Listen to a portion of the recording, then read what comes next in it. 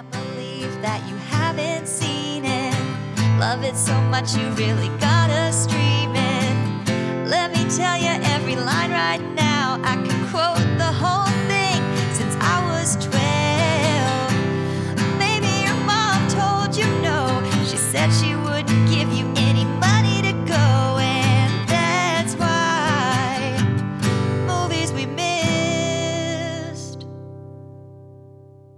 Hey, and welcome to another episode of Movies We Missed. I am your host, Brandon Greenhouse, joined by my consistently present and accounted for co-host, Jane Lily Hammer. And before we get into the episode this week, I do want to just let you know, if you're curious about, how do I keep tabs on those two, be curious no more, okay?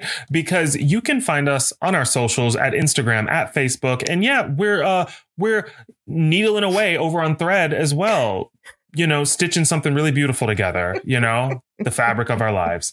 And in all of those cases, you can find us at the handle at Movies We Missed. Jane, how are you doing today? It looks like you got yourself some lip chap in your hands. Yeah, I was just using this opportunity while you were talking to moisten the old flappers, as they say. I want to use them on your face.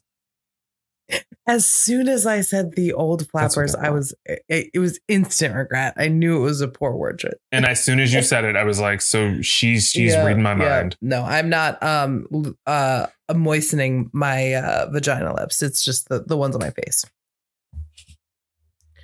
Yeah. Nice. And that looks like an old school or like late 90s lip smackers that you seem to have got in your head now. Was that strawberry flavor? This is actually just a classic tube of chapstick. I don't know what the name brand is because I actually got it free at a spa when I went for a first visit, and it looks like they took off all the branding. Now, as a person who works in marketing, I would have put my own branding on it, but it seems like they sort of cheaped out on it. But it does feel like yeah, I saw you'd ripped it off, but I thought, I don't know. I feel like the cool kids always did that in high school. They didn't want you to see that. What was that brand that everybody had? Yeah, chapstick. Literally chapstick. That's funny because I refer to all of those things as chapstick, but you call it lip chap, which is a Southern thing. We found out. Is it? It is. Yeah. Because I've only heard people from the South say it. Isn't that what Safari? Yeah, Safari. You want some lip chap? I think we've talked about it on the podcast, but yeah, after a big fight, it's a favorite meme of mine. After a big fight, somebody else was talking about this before, though. I think it was on. This is so random. I think it was on an episode of like Sibling Rivalry, which is about the drag queen and Monet Exchange, two winners of RuPaul's Drag Race. It's their podcast. They were talking about this, and I think Bob was describing it as one of his favorite like reality television moments. That's one of my favorite reality television moments. I think about it and laugh all the time. When it happened, I remember being like, I was like hyperventilating and laughing so hard. I do feel like Bob the drag queen and I would be good friends if we just had the opportunity to be in the same room. I think so. You both are very argumentative, so I feel like you would both have a lot. You'd both have a lot to put on. It'd be a fiery table. Conversation. I love how you say that like you aren't super opinionated. I'm not, despite the meme that you sent me today on Instagram, the violence that you and your wife threw my way for no fucking reason. I'm just living my life, trying to be good and, I was just handing out money to people on the street. And I got that message and I was like, this doesn't align with how gracious I am and what I do for this city. I just had a meeting with our alder person. It didn't add up. For those of you who... It was like QVC. Yeah, for those of you who are curious, it was a reel on Instagram, and it was this... I mean, I don't want to assume anybody's sexual preference, but definitely maybe a gay guy and a woman on... That was Isaac Mizrahi. Okay, so definitely a gay guy then. I didn't clock who it was. No, it was towards the very end. I was like, that's just Isaac Mizrahi just arguing with this random woman in QVC. They was wild. They were selling ugly shirts, and they got into this argument about whether They were like maxi dresses. No, they were like maxi dress tunics. They were like large tunics, but they were. And again, this is us being so meta because that's exactly what they were doing, arguing about. As soon as we started arguing, I was like, I'm going to pull back. And then I was like, this feels strange. Why does this feel so weird? So they were arguing about whether the moon was a planet or a star. And it had nothing to do with selling the shirts. And they were getting so hot on live TV, I'm assuming on like the shopping channel or QVC. You know, those producers and were like. Tara sent it to me and she was like, this is you and Brandon. And then I sent it to Brandon. And as our producer just chimed in with, which I also said, the moon is neither. So they were both wrong, but it was so funny. So they were like, they were arguing. Jane, also, I'm sorry, we're gonna get into the episode. Jane, did you see the one that I sent you of the two like men? It was like, it's like a classic. This is like, for our youngins out there, it's on Instagram now. And I always love when things pop up on Instagram that were just like on YouTube before. It's this clip from New York. And it's like this like news anchor. It's these two old white men. One of the news anchors is on the scene at this apartment complex. And he's talking to this woman about like some issue with like, they're doing some sort of work on elevators in her apartment building. And her complaint is that I think they're doing it either too early or too late. They're doing it. They're working on this stuff at like 7, 8 o'clock. It doesn't really matter. Either way, it's disruptive to her. What? No, go ahead. Oh, you said no. Yeah, I just meant. Either way, it's disruptive to like her and her life. And so they're interviewing her and then they're interviewing, which seems to be like the super intent, like not the, like maybe the super, like somebody who works for the apartment building. And the older gentleman who's the anchor on the scene, he's interviewing her. And then he sort of gives the mic to the gentleman who's standing next to her. And he sort of speaks on behalf of the company to basically say like, this is okay. Like, we're adhering to the rules. And like, if we were running late, then that is not routine for us. Like, this is a problem that we're addressing. And then he sort of pulls the mic back and he's thrown it back to the anchor in the studio. And the gentleman in the studio is like, oh, well, it seems like you kind of missed an opportunity there to talk to her. And he's like, well, I did talk to her. And he's like, yeah, but you missed the opportunity to go back to her to give her an opportunity to sort of like rebut basically what this gentleman just said. And he's like, well, okay. And she sort of pops back in because she, I guess, can kind of hear this, or a producer on the side is maybe waving her back. And he's like, well, okay, she's here now. Like, in talking to the guy in the studio, what do you want me to ask her? And he's like, well, I mean, I can't do your job for you. And then they just start going at it. And he's like, I don't need you to do my job for me, but I did ask her back out because you asked me to. What do you want me to ask you? He's like, well, if I have to tell you how to do it, we'll figure out a time for me to teach you how to be an anchor. And he's like, well, you know what? There's nothing you can teach me because I was your boss. And then he goes, yeah, the key in that sentence is was. And he's like, yeah, but you're not anymore. You're on the scene now, aren't you? It is so funny. And it's a classic. I can't believe that. I've never seen it before. And I can't believe it happened live on the air. Oh, it's so good. Two men just like dick measuring on like, he's like, I'm going to teach you how to, I guess I'm going to have to teach you how to be a reporter. And it's so fucking funny. It's so good and it's juicy and it's from like the 90s or like the early aughts. It's a classic. I love seeing the classic ones from like, they were on the YouTube when we used to, the blooper reels that used to be put together, stitched together on YouTube when the girlies didn't have social media. So you had to go searching for them. And I'm always here, just so all of our listeners know, I'm always here for a good news blooper.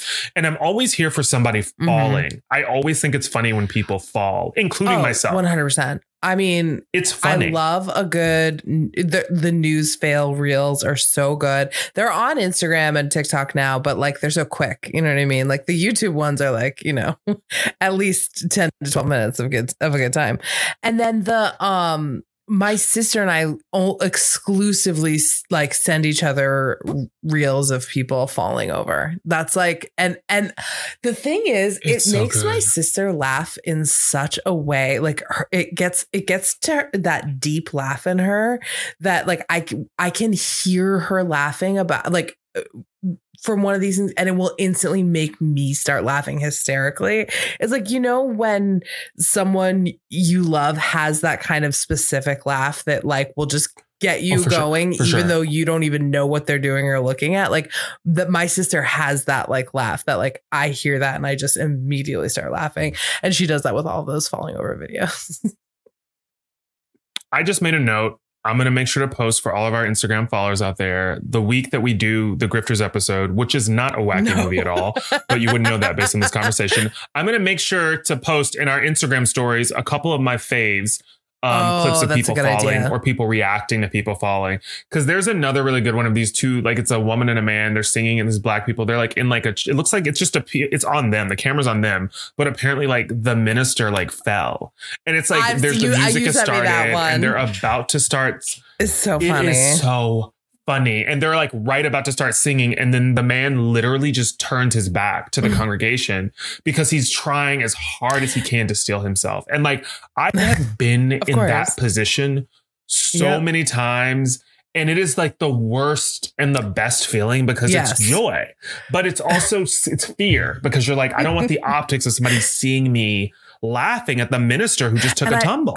But it's funny because it's funny. And I will say it's fucking hilarious. That video. And then we'll stop describing memes to you because we realize that that's not fucking interesting at all. Is that not? No, but it's like. Is this not our podcast, Be Meme It or Not? I think we usually do we got our days crossed. That's our other. That's we do those on Patreon, another day. Be Meme It or Not. That's for that Patreon with James smashing those cakes with her breasts. You got to pay extra. That is not the Movies We Missed Patreon. That is my own Patreon. That's right. That's Jane bringing that hammer down. You can check out Hammer Cakes. Hammer Cakes. Absolutely. And Hammer Cake Farts too. Because Yeah, trademarked. So don't even think about stealing that from me. Hi, Bill and Nancy. And I meant literally taking her breasts and slamming, like smashing them into. Yeah. Yep. Mm-hmm. But I also think you can sit on them. Maybe you can sit on them, and you can sit on them, and you can also do I think what the best would be. I'm not a cake boy, but if I were, I think that the best would be you to take you don't like cake boy?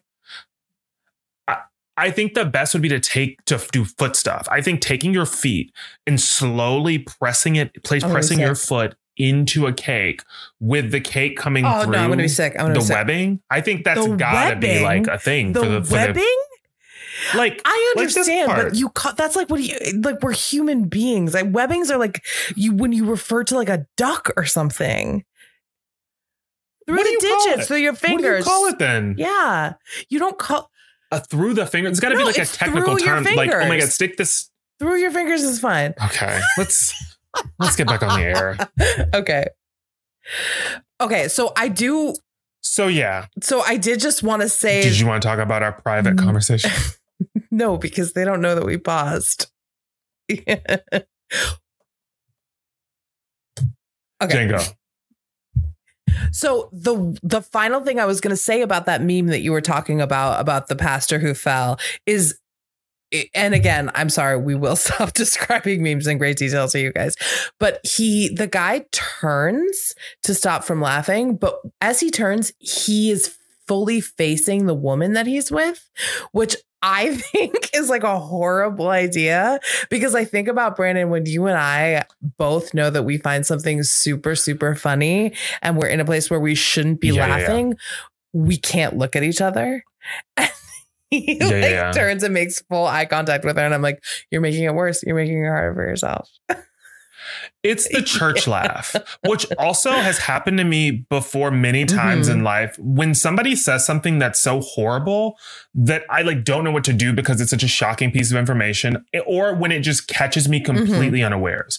Those are the two times where I'm most likely to let out a laugh in a person's face as they're sharing something horrible with me. It's not because what they're sharing with me is funny. It's because I wasn't equipped and prepared to receive it. So my instinct is to laugh. And I don't know where that comes from, but it is something that I've had for a very long time. And Jane and I have had quite a few moments where we're talking about something and then she shares something serious and then I burst out laughing.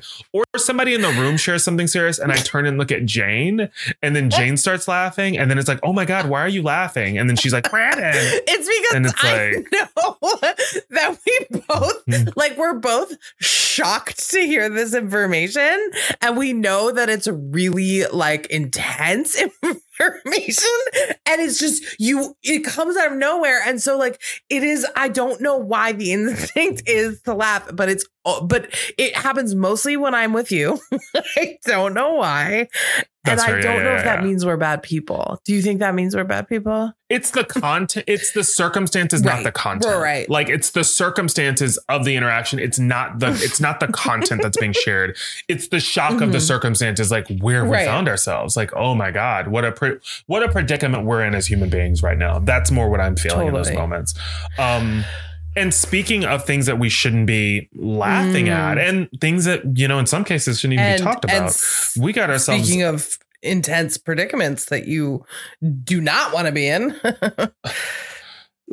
Let's just say we got ourselves in quite the Kawiki this week with the movie that we will I'll no longer be able to say to Jay, and you missed this one because it's officially busy. We're going to be taking a gander at The Grifters, 1990 film directed by Stephen Frears.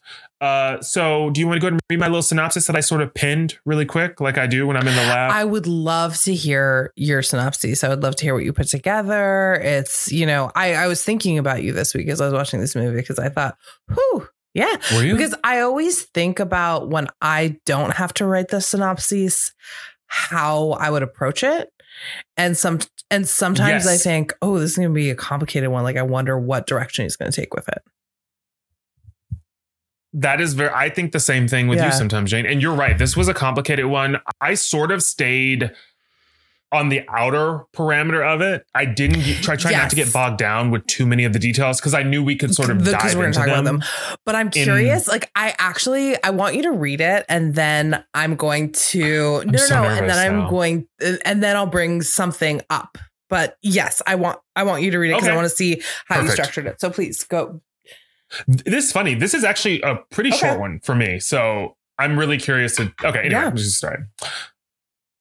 Lily Dillon is a con artist who knows her way around a hustle. She's been operating as a bookmaker for the mob for years. One of her main jobs is traveling around the country placing bets at racetracks to lower the odds on long shots. On a trip to La Jolla from Albuquerque, she decides to pay her estranged son Roy a visit in Los Angeles. Despite this familial connection, there's a palpable will they won't they vibe coursing through all of Roy and Lily's interactions. Accompanying this forbidden by the laws of humanity everywhere except Alabama tete-a-tete is an underlying tension. And at first, it seems to stem from Lily's absence during Roy's formative years, but we soon learn it's a bit more complicated. Not only is it tied to Lily's lack of maternal instinct, but it also stems from the fact that despite Roy's assertions to his mother that he's on the straight and narrow and working as a run-of-the-mill salesman, she can smell the stench of scheme emanating from him. It is all the more complicated when Lily meets Myra, the flaxen-haired paramour of her son. She's anything but taken with the wide-eyed filly and senses that she may lead her son even further down a path of destruction. This, compounded by Lily's paranoia that Roy is involved in a dangerous lifestyle, convinces her that she's got to keep an eye on her son and his gal pal Myra. She may have underestimated the doe-eyed blonde, though. Because as Roy and Lily soon learn, Myra has perfected her own kind of hustle. And pretty soon, these three are going to have trouble figuring out who's playing who. And the one we least expect may find themselves another victim of the grifter. Ooh. Chilling. Scene. That was chilling and gave, great context to the movie that we watched. And man, it was a doozy. It was a doozy. The thing that I was curious about when you before you read your synopses was I wondered who you were going to center. I wondered if you were going to center Roy or if you're going to center Lily. And I absolutely 100% would have centered Lily, and I'm glad that you did too, because this to me is her story. This is so funny because I was going back and forth because this movie does a really good job of distributing between the three stars. Everybody gets their like moment, and I almost did it. I almost tried to do it a different way where I quickly did like a synopsis of each one of the three, explaining who they are, how they move through the world, what their grifts are, because they all have distinctively different hustles. So like thinking about that and then thinking about how they sort of coincide. But I ended up focusing on Lily because I don't know what it was. My instinct just drew me to her. Well, first of all, it's fucking Anjelica Huston.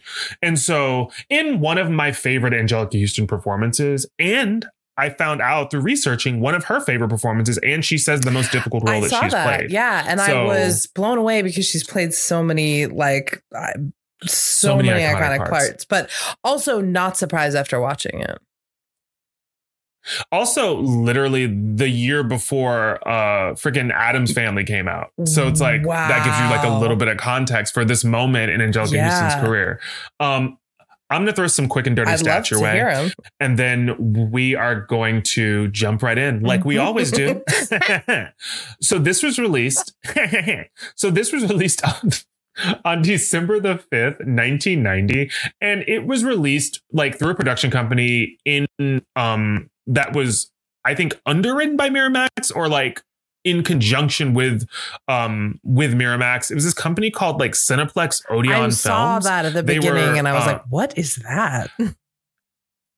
Yeah. And so we all know, obviously, there's the Harvey Weinstein debacle. And by debacle, I mean like series of sexual assaults that he committed as a member of allegedly. I don't know if you say that. No, he's been convicted. He's a dirty fucking rapist. So I take back my allegedly.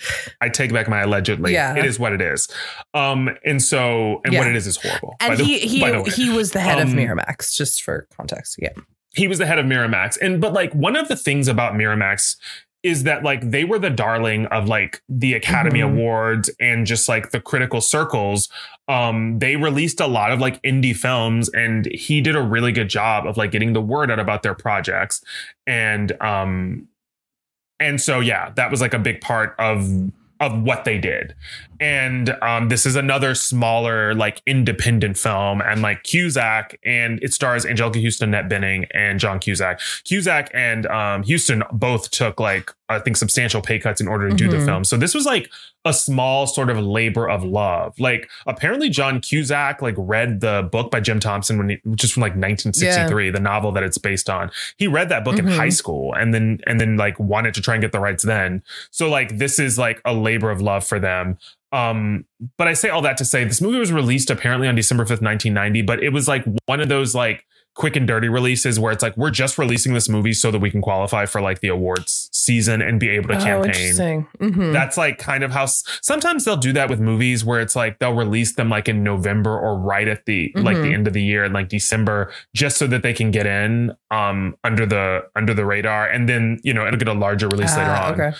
The movie I couldn't find, and I think it's because of the fact that it was this smaller scale independent movie, I couldn't find a lot of information on the budget for this movie. I do know that it made $12.8 million at the box office, which apparently like with adjustments for like for inflation and for things like that is around 30 something million dollars in today's Skrilla. But it was a commercial success because you have to keep in mind that this movie was released in very limited release. So like we're talking per theater, and it was released in a substantially smaller amount of theaters. So like it was actually quite a successful movie for this independent film company. Dave, actually, our producer, chimed in. Cinemex Odeon Films, later known as Odeon Films, was the film distribution unit of the Canadian cinema chain Cineplex Odeon Corporation. So that's good to know. Just sort of, to give us a little bit of like grounding and foundation. Yeah. But yeah. And I think it's absolutely worth mentioning that, like, I think probably one of the reasons that it did so well was all the big names in it, but also it was produced by Martin Scorsese, which is like significant. Yeah. It was. And also, and Martin Scorsese was originally, I think when this film was picked up, was originally set to be directed by Martin Scorsese. And then he had to leave this production because he started directing Goodfellas. And he handpicked Stephen Frears to direct this movie. Stephen Frears, famous British director, I think most famously known for directing The Queen, which starred Helen Mirren. So what about, no. Definitely Dangerous Liaisons. I feel like that before The Queen, that was like the claim to fame. Yeah. No, for sure. You're right about that. I was just thinking more something that like, you know, Helen Mirren won like the best lead actress Oscar for it. And it was like this sort of big moment. But you're 100% right. That's like Dangerously what I Liaisons is associate his name with, though. But but yeah, I mean, just like because it's, I think, older than the Queen is what, you know, why it came to mind. No, drag me. Any fucking chance I get, Brandon. Wow. Wowza. So we're going to jump right into just sort of, you know, we, as our listeners know, we love to break things down with our patented, copywritten, like it, love it, loathe it. We're going to start with our like it. And I'm actually going to toss it over to Jane, and I want to hear your first like it for the movie. This is week, so Janie. random because it's like it's like halfway through the movie and it's just like a small detail, but it is the first like it point that I wrote down in my like it's. So I don't know how you structure, like, I don't know how you structure how you create your like it's, love it's, and loathe it's.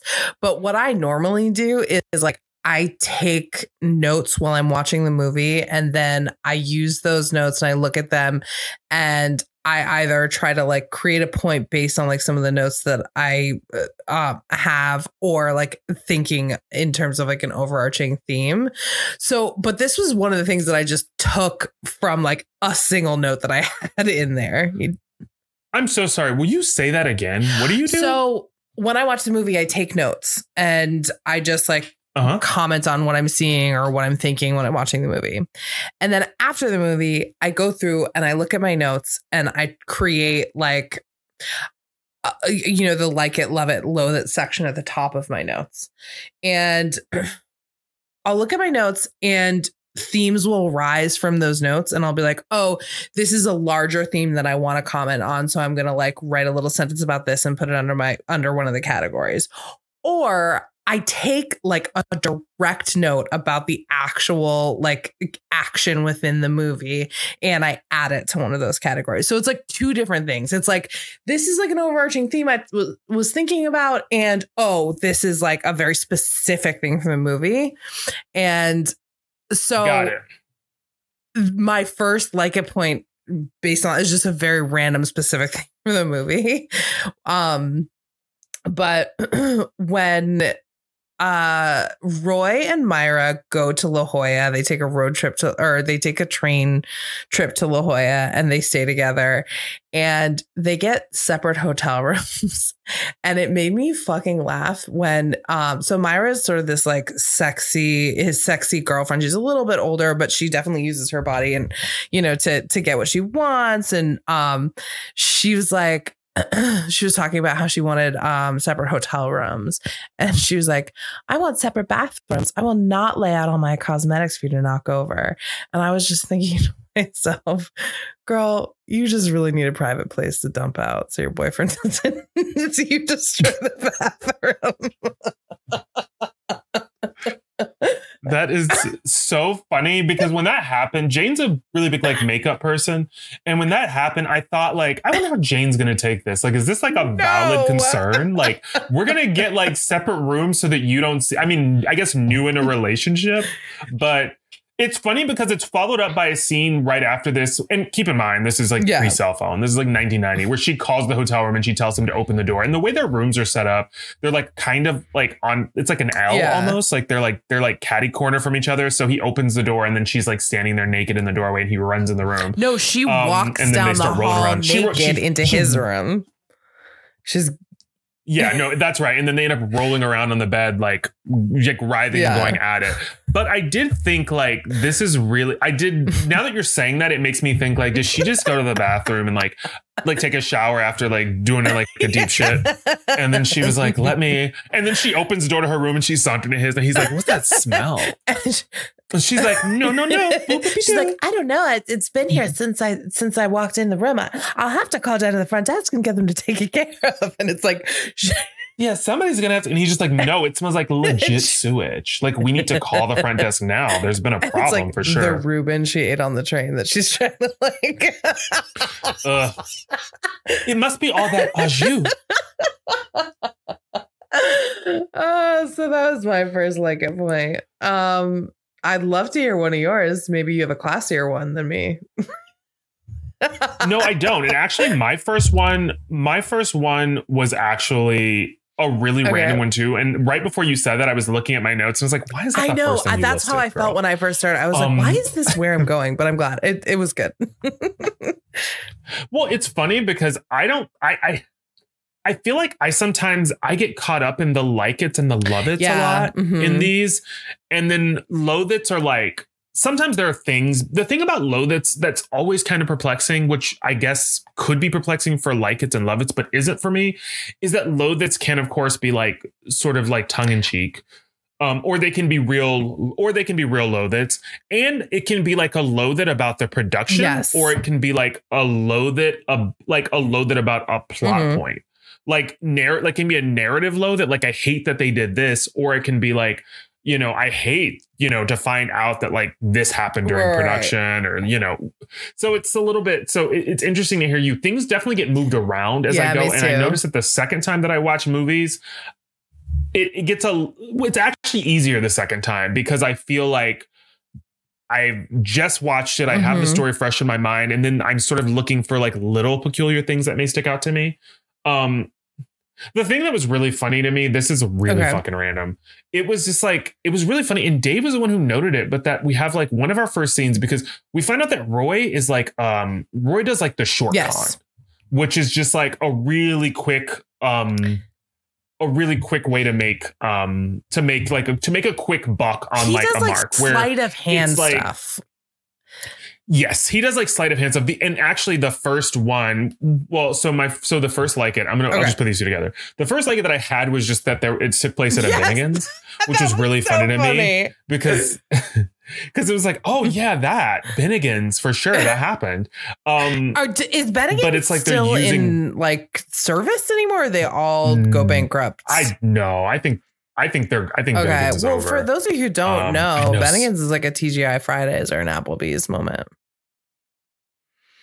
Yeah, and I always wonder, like, is the president of like, oh, let me shut the fuck up. Bennigan's is still around. There's one in fucking Elgin. We should go. Let's go. Yeah, they said don't. They said don't count us out. Why don't we go and try to grift there?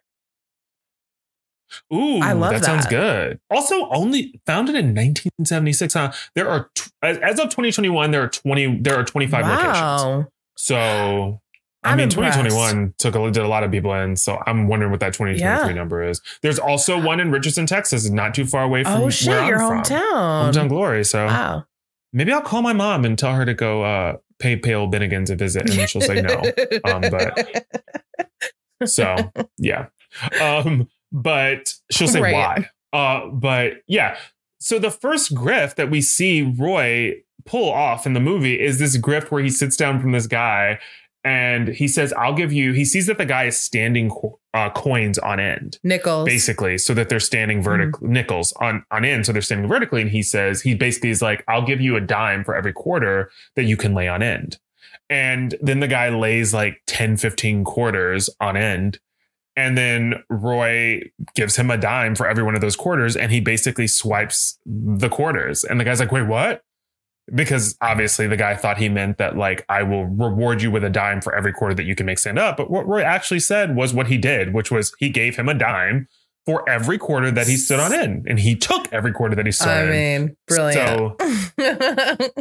So it's like really like quick little swift things like that. But I really liked the way that they sort of like set the tone for the movie by introducing us to like these individual like hustles. It was great. It was like they had like the camera split in three, and that was cool. Yes. I liked that. And we get a little bit of Myra, we get a little bit of Lily, we get a little bit of Roy, and we see how they're all like sort of like, you know, hustling to make. And just so you guys know, Roy is John Cusack, Lily is Anjelica Huston, who is Roy's mother, and Myra is Annette Bening, who is Roy's lover, I guess. Girlfriend. Lover. Yeah, for sure. What was your first like it? Well, this was my second like it. Oh, I'm sorry, your second like it. Okay, so there is this undercurrent throughout the movie that we see that Lily, her grift is she like messes with the odds at horse races. And so that like makes her a lot of money and makes her boss a lot of money. She works for this guy. I think his name is Bobo. Is that right? I know his name is Bobo. I just don't want it to be Bobo. And so she's running around the country going to different horse races, and she is placing bets, making money, and she has this little compartment in her car where she's clearly stealing money from Bobo. And so she takes the money, but then she's got like in her trunk of her car, she's got like a false bottom, and she pulls it up and you can see it's just like stacks and stacks of money, and she adds to it. And she says this several times throughout the movie. And I just felt like, well, I love you. I want you to make your money. But I would also like for you to maybe not do this sort of exchange in broad daylight in an enormous parking lot filled with people where anyone can see you. Like, it just felt like she's so good and she's so careful. But this was like the one thing that she was like, you know what? Fuck it. Like out in the open. This is what I love it. Yeah. This is what I love it. It's wild. It's like Anjelica Huston. She's so methodical. She's running this grift. It's a tight grift. She's taken a little bit off the top. She's just sort of like getting a little something, which adds up over time. And it's honestly like very much in line with her son, Roy. Like they're like that's one thing that is sort of noteworthy is that it's very like it's methodical and it's a little bit at a time over a long time to amass their money. And it's really funny because that first scene you see Lily in this racetrack parking lot in New Mexico, and she's sitting on the edge of the car with the trunk open. First of all, she's boldly counting the thing is that like the environment that you're in is an environment where a lot of people are just down and out. So like all it would take was like the wrong person seeing you as they're sitting in their car across from you, like crying their fucking eyes out because they just lost their life's fortune and then just feeling like they have nothing to lose. So this is this tall, slender woman. I'm going to like knock her over the fucking head and just steal all of her money. Because she is like at one point, like even aside from the trunk thing, just counting hundreds, like openly on the stairs, like on the way to the horse race. And part of it is that like Lily's not the kind of woman that you want to fuck with. And like, I'm sure anybody would catch a quick meeting with those hands if they tried to and probably find themselves bested, as we see in a later diner scene when she fucking cracks a dude's esophagus because he won't leave the fuck alone. So that is that's one of my favorite scenes. I didn't put that in any of my things. It was a great scene. Like she's eating and he's like drunk and he just walks up to her and the first thing she says is, "Leave me alone," and he just won't leave her alone. And so she fucking knocks him. It's so great. It's actually like, it's so funny because Jeff Perry is the actor who I know mainly because he played Cyrus on Scandal. And then also his friend, which Dave was the one who pointed this out. I didn't notice that at all while we were watching it, but it's so fucking wild. And then his friend is Greg from White Lotus, John Grise, who plays Greg on White Lotus. If any of you watched it, my God. So it's the two of them. They were the two friends at the fucking diner. This movie was full of like actors and like in supporting roles who you're like, oh my God. Like, I'm sorry. I'm just looking at them right now. I didn't notice crazy? That at all. It's wild. Like it is crazy. Like how many like actors were just like legends in this movie. You're just like, whoa. Wait, hold on. Like, his name is John Grise. It's not John Grease. Maybe. Okay, I didn't know. I thought because that's how I in my head I was pronouncing Grease. So I was just wondering if like that was. As I said, Grise in my head, something said Grease, you idiot. But I decided to lean into it. Yeah, it was you. That's per usual. So I'll start to people about. But yeah, so anyway, the scene where she's sitting on the edge of the car, it's a really funny moment because you're just like, she does it routinely. Yeah. And so it's like, I feel like just put the money in your purse, and I would wait until like nightfall when like I knew I was alone in a secluded location. And then I would like, put the money away. But it's just like, they really, Frears was directing and he was like, I want to make this fucking clear. Like this is where the stash goes. It's also funny because you don't realize initially. I didn't realize initially that this was her personal money that she was taking. I didn't realize off the top. that either. But it does become a plot point later where Myra wants to get her got, and so she sees her at the horse track from a very, very far distance up in a building, looking out the window with binoculars, and sees her in the parking lot lifting up her false bottom in the trunk and putting her money in. And from that, she deduces that she's stealing money. Yeah, Myra's like in the VIP section, like in this building, watching it in like this air conditioned building. And she borrows a gentleman's binoculars and takes a look at the parking lot and literally spots Lily sitting on the edge of the trunk doing what she likes to do, apparently, which is count that Skrilla before she puts it away. And it's like, Lil, this isn't the moment, girl. The sun couldn't be brighter. You know what this feels like, Lil? This feels like a newbie bullshit mistake. And we know you're not a newbie. And she would never make. And she would never make. So I agree with you. And I definitely had that in my notes as well. So that's hilarious. Also, so the other thing that I just wanted to like briefly note, and this is my next like it, I guess. So it's just interesting more than anything, because I'm always really interested in actors' ages when movies are being made. But we've got Anjelica Huston, who these are the filming ages during filming. I saw this too. Because I think it was a year and a half you saw this? Okay. So Anjelica Huston, 38. Annette Bening, 31, John Cusack, 23. And it's like, and it's really funny because this actually, I had a moment because it's like, first of all, you're looking at this movie and you're thinking, man, like John Cusack, to me, like John Cusack and Anjelica Huston in this movie, the ages obviously don't seem that far apart anyway. And they don't really talk about it in the story, but I was doing that math and I was like, that's 15 years. It's like, I mean, they talk like about a series it in the hospital. Well, like they make like some comments about it, but I mean, they don't give like specific ages though, do they? Yeah, they do. They never like, well, he says he's 25. That's right. He says he's 25. And when he's in the hospital, she says, I had you, or he's recounting the story, I think to Myra. And he goes, she had me when she was 14. So, and that, and so then later when he says he's 25, I thought, okay, so she's only 39, which by the way is my age. Yeah. And Anjelica Huston was a year younger than that when they made the movie, which is like wild, like, because it's a huge plot point, but you think to yourself, you're like, oh my God, 15 years. That's not old enough. And you're like, no, which it is crazy. I mean, just thinking about the fact that like, you know, I could have a 25-year-old child right now. I don't think that you were doing parallel grifts with, and you were trying to, you know, get out of that life.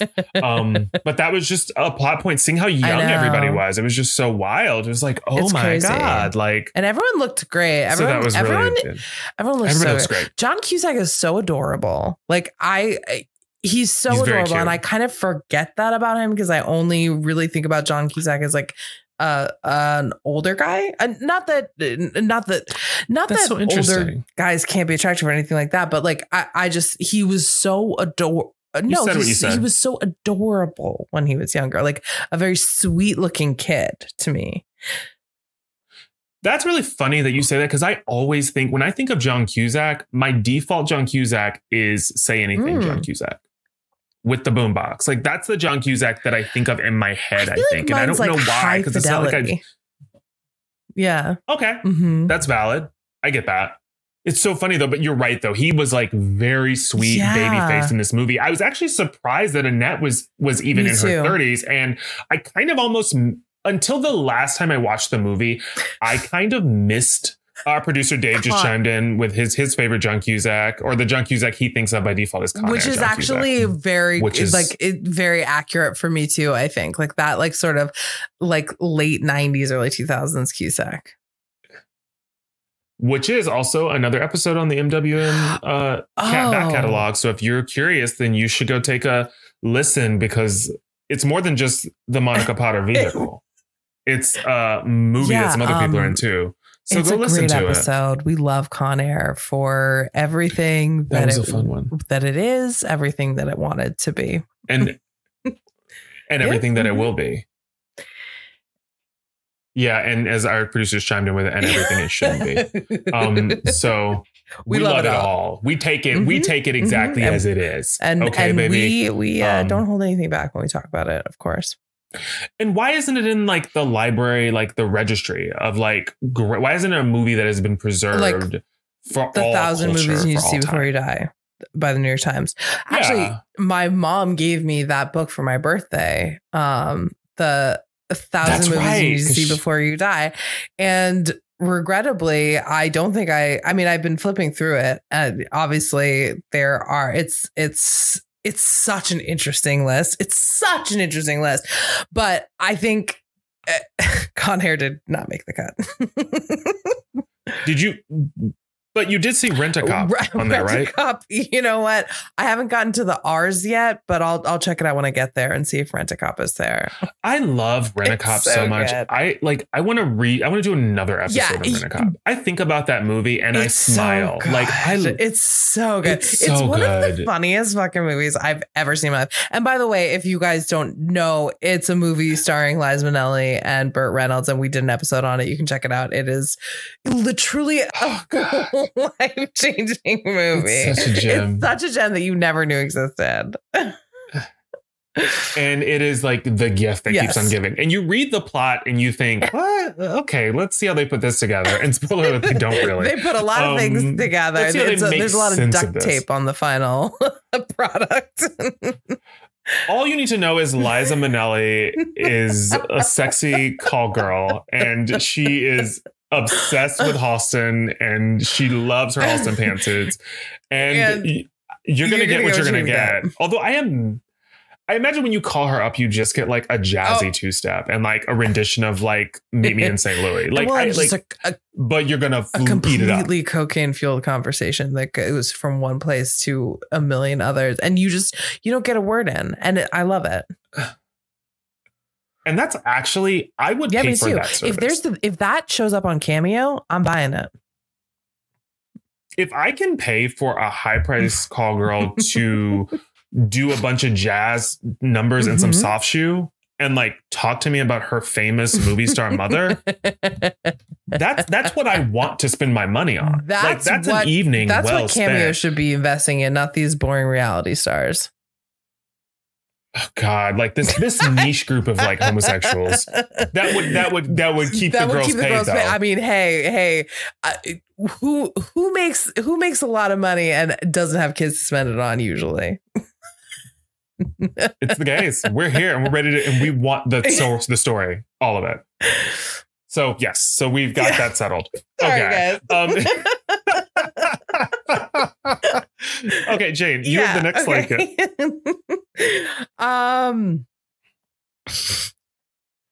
My next like it is this line by Myra when she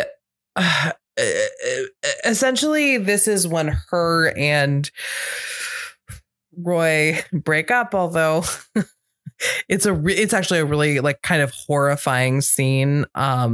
She wants him to get into this long con with her. He doesn't trust her. He doesn't want to do it. And she shows up at his apartment trying to convince him that she has this really good deal that they need to work on. And he says no.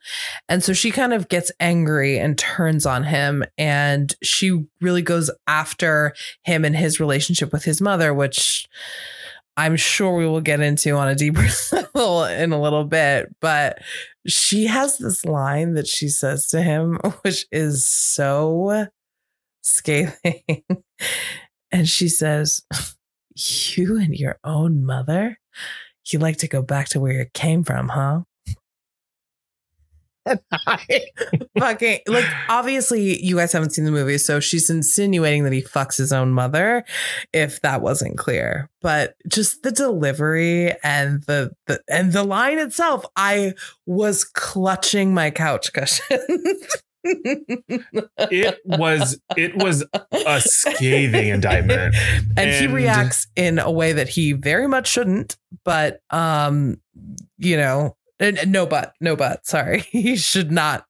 No, Jane, say what you're going to say, but she deserved it. I was just going to say, but it was a very jarring moment.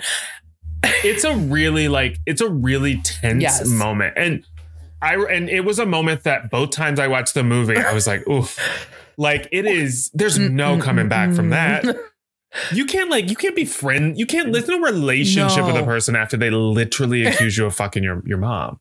Like but that line, it's such a line. It is such a good line because it is cutting, and it actually ties in with one of my likes for the movie, which was I love dialogue. Yes. You get it a lot in older films. But I love dialogue, especially with like the Hays Code and everything, where like there are all these limits on like what people could say and do and how people could present themselves. But like in movies that like are sort of hearkening back to that time period. And we've talked multiple times on the podcast about this sort of presence of film noir in a lot of these 90s films. And it's so present in this movie, which is such a love letter, it feels like, to those classic film noir moments from like the 40s and the 50s and like the Double Indemnities and God, what other one was I thinking of? There's another, like a little bit like The Postman Always Rings Twice. Like it's very much like that vibe. But I was thinking about the moment where there's two. I love when an actor can load a word in such a way that it is a word that is otherwise innocuous, but it has the weight of like a profanity. And I think that it is a very, very amazing gift. And Myra and Lily both have moments where they do it. There's a moment when Lily is talking to Roy, I believe, and she's like, "Oh, you think you're gonna you know, I'm not somebody you can blow off."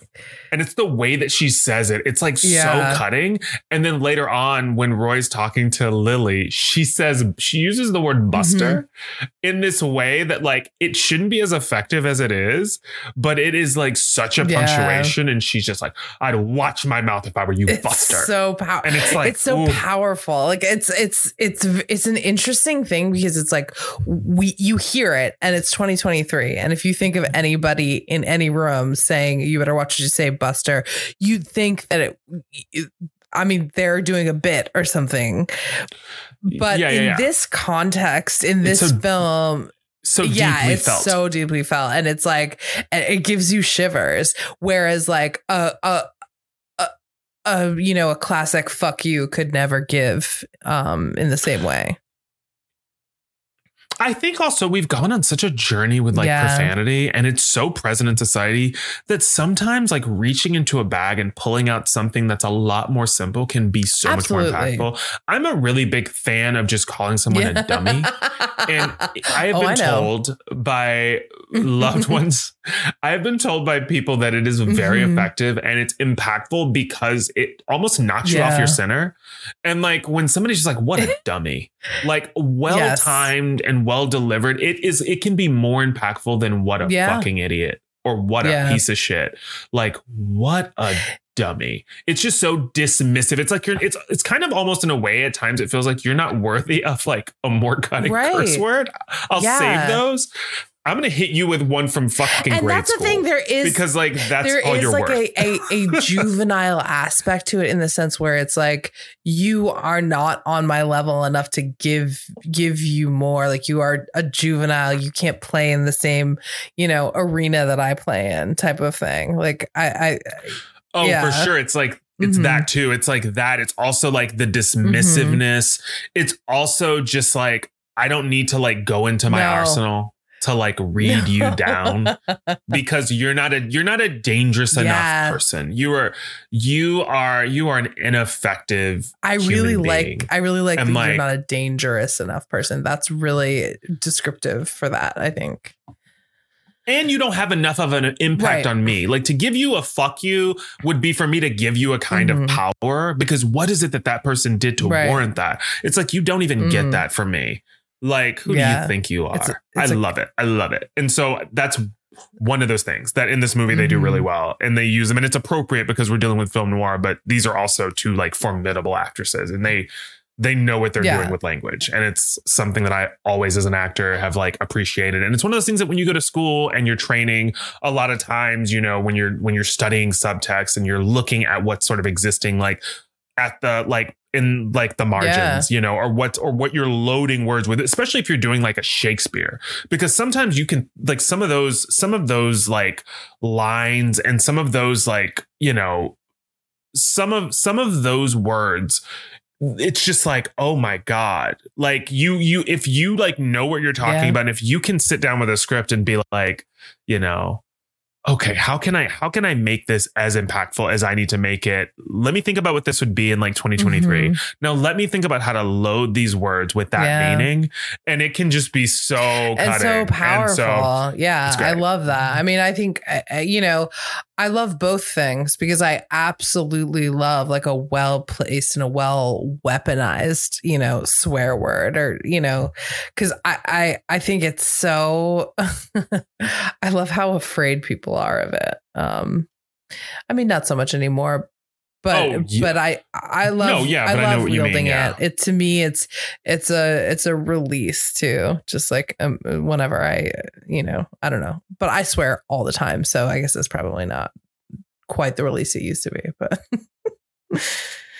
no, but it still has like an absolutely. impact. It makes me feel better almost every time. Yeah, no, it's really good. Okay, so yeah, we love the language and we love the way that they really utilize it to make their point, and it's also showing a kind of at times it shows that fidelity to like the inspirations in those movies that came before. Did you have another we've done like pretty much all my like it? So if you have more, I'd love to hear them. Okay, my last one that I'll talk about is the fact that like I just liked looking at some of the actors that were sort of like talked to for these roles, people who ultimately didn't end up being cast. But I thought it was really interesting. And as I was looking at some of them, I was thinking about how different like those versions of the movie would be. Like in thinking about like the Annette Bening character, for instance, the character of Myra, like Meg Ryan was in talks. Melanie Griffith was in talks, who was a couple weeks ago. We talked about Melanie Griffith, Milk Money. Griffith and I could totally see that. Totally see Melanie Griffith in this part. I could totally see it. And then we have Michelle Pfeiffer, you know? And so like, these are all actors that I can see. Melanie Griffith is one that I think really, I could really sort of like, you could make like a strong case also, for. Not to take anything away from Annette Bening. She's incredible in this role. No. Annette Bening's wonderful. And she's such an underutilized actress. And this is such a great performance from Annette Bening. I love her in this movie. I feel like I have never seen her in anything like this role before, ever. It is a very different role for Annette Bening. That's something about it that is so like special is her performance in this movie, because I think that in the hands of a less capable actor, it could have just like sort of like not fallen flat, but it could have felt less toothsome, because I think that the crux of the story hinges on the relationship between Roy and Lily.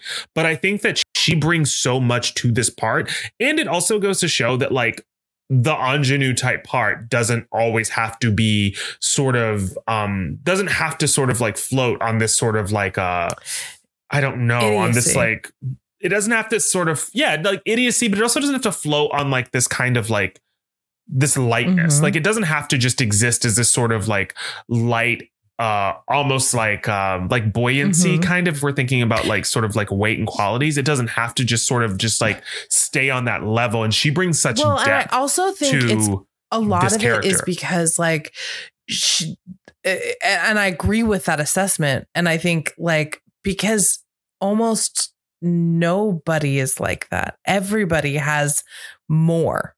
And sometimes these kinds of characters are played without that. And I think that Annette Bening made sure, because of who she is and the kind of actress she is that that's not the case. And I really appreciated that, because this so easily could have gone like, and like, I don't know if this is the right word. It's like a horrible word, but like, I don't know how else to describe what I'm thinking, but like bimbo-y, you know what I mean? And in some ways that's like a slur, because that kind of person doesn't exist. Everybody has more in them. And, I appreciate that. And I appreciate and seeing an actor in this role who didn't go there. You know what I mean? Who brought more. I think it was the gift that like a Marilyn Monroe had, like where she could bring such depth and such nuance to these parts that at times felt like one-off, like one-off performances are like not dynamic and like, and particularly with the writing in like the 50s and the 60s as well. Like this is obviously like much more, the writing is quite different in the 90s as opposed to in the 50s and 60s. So yeah. No, but my point is that Marilyn Monroe was one of those actresses who was able to rise above the material. That's what I'm saying. Like, that's like an incredible thing to be able to do with the writing that was there. Yeah. Oh, no, for sure. And it's a sign of a real movie star. But when you watch like a Marilyn Monroe performance, she has this ability to almost comment from inside of the thing. Like she's commenting and critiquing the culture from inside of her presentation of the culture, which is like a really like rare and special gift. And it's in her intonation and it's in her facial expressions and it's in the noises that she sort of makes to bridge thoughts together. But it sort of like it gives them a weight and it's one of those things that's sort of timeless. And it's one of the reasons why she sort of exists within the culture in the way that she does, because she was aware of the role that like she was being cast to play. But Marilyn Monroe famously had a very complicated and like, trauma-filled life like prior. That. And then once she became a movie star, there's never been anything that we talked about it before. It's one of those movies. There's no documentaries about her. And it's crazy. Yeah. Never.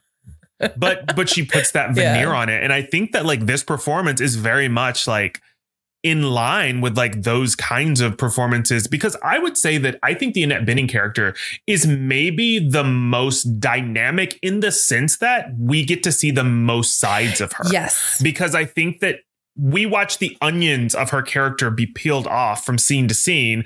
And she's presented to us as like this initially like this sort of bright eyed, bushy tailed, woman who is like who we see has this sort of like ability to use the skills that she has and to use her beauty to advance in the world. But like you find out that there's so many more layers to it. And this is by design in a way that like at the beginning of the film, you may miss out on. But as we get to know her and we develop more of an insight into who she is, it becomes clear that, this is all she is a very well studied and like very well studied person. And like, this is all a part of a very elaborate plan. Yes. And I think that's really interesting. I totally agree. And Dave actually brought up a good point in our chat. He said that she feels dangerous. And I think that is so true about her. And I also feel like she felt dangerous to me from the beginning, even when I wasn't quite sure who she was. And that was so skillful, I think, of Annette Bening's performance, where it was like she is playing this sort of, like you said in the beginning, this sort of sweet and affectionate, girlfriend character who might, be a little, at least on the surface level, seem less in tune with what's going on than, she actually is. But she still always felt a little dangerous to me from the beginning. And then obviously at the end, you find out she's quite dangerous. But yeah. Oh, for sure. And I actually think that this sort of like this ties into my first Love It point in a way. So moving into the Love It. So I'm thinking about her character. I'm thinking about one of the things that we find out about her later in the movie, because she's dating the Roy character, but they've only been dating for a couple of months. They end up going on this little trip to La Jolla, which is his mother after passing through Los Angeles, is headed to La Jolla. So they end up going on a little trip to La Jolla and she's talking to him. She sees him on the train talking to a few actors. I'm not a few actors. Sorry, a few sailors who are played by actors, one of which is Jeremy Piven. They're John all Cusack. Yeah, say it. John Cusack used to study acting with Jeremy Piven's parents in Chicago. Yeah. Yes.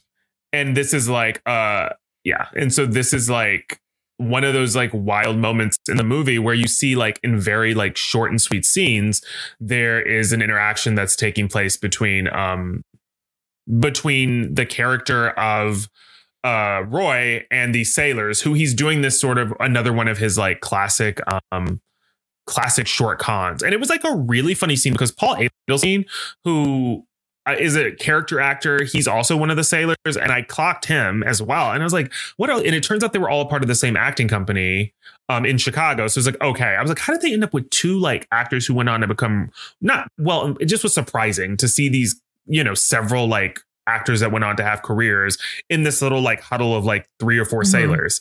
And it turns out that, yeah, they were all like working actors at this time. So it's super interesting. But the Annette Bening character, actually one of my favorite moments in the movie is when Annette Bening is sitting on the train and she's sitting and Roy gets up to go run this con on these sailors, and this gentleman he's sitting across from her, but his seat's facing hers, and he looks over at her. She's putting on her lipstick and she glances over at him, and there's just this sort of understanding, and she sort of smirks at him, and you can tell that he's interested in potentially like paying for her company in some capacity. And she just gives him this head nod that I love. It's like, because it's loaded. It's just like, she shook her head. No, okay. That's what I mean. I'm sorry. It's like, she was shaking her head. No, but it was the way that she did it. It's like one of those silent exchanges, and she just plays this beat so adeptly, where it's just like, I can't do that right now. Like, I know what you want. I can't engage with you right now. I'm here with my boyfriend. You're not wrong.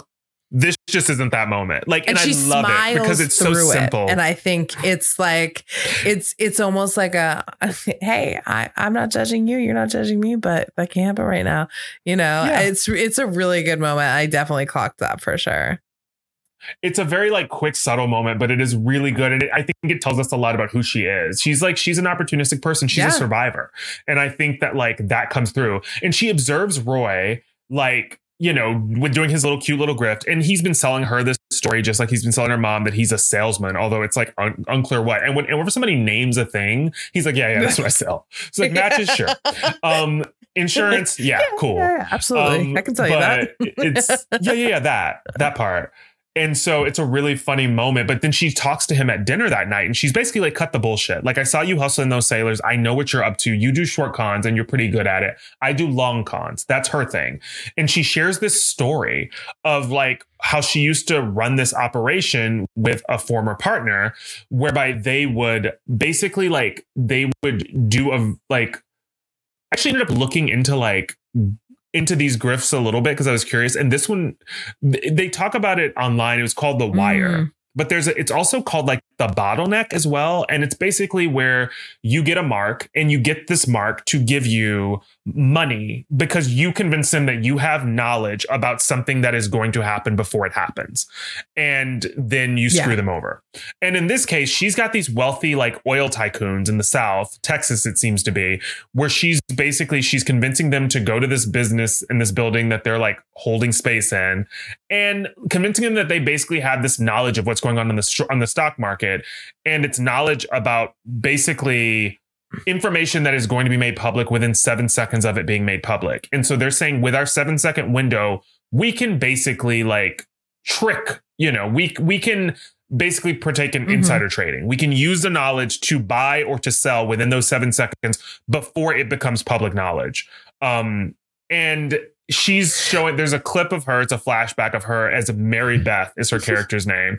And it's Annette Bening's real voice. And it's so funny. Jarring.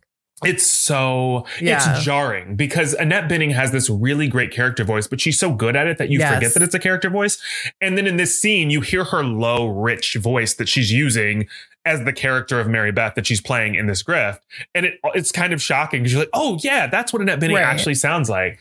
But it's such a funny scene. And I love this entire scene because it is such a great flashback. She brings in the mark, her and her partner, they hustle him and give him all this money. And then the way that they basically get rid of the person is that they stage like an FBI sting where like these actors come in who are all in on the hustle. They pretend like they're arresting them. And then the guy who's her partner shoots her. And it's like, oh my God, you ratted on me. And she's got this like, it's God, like what are they called? I can't believe I can't remember the name of them. That she tapes inside her shirt. And I can't believe I can't remember the name of a fake blood pack. It is like squib. Yeah. She's got a squib under her shirt. And so when he shoots her and then the tycoon like takes off, and they've forgotten about their money. They just want to get out of this before they get arrested. And then like there's a shot of like what they do after they've basically gotten the money from the mark.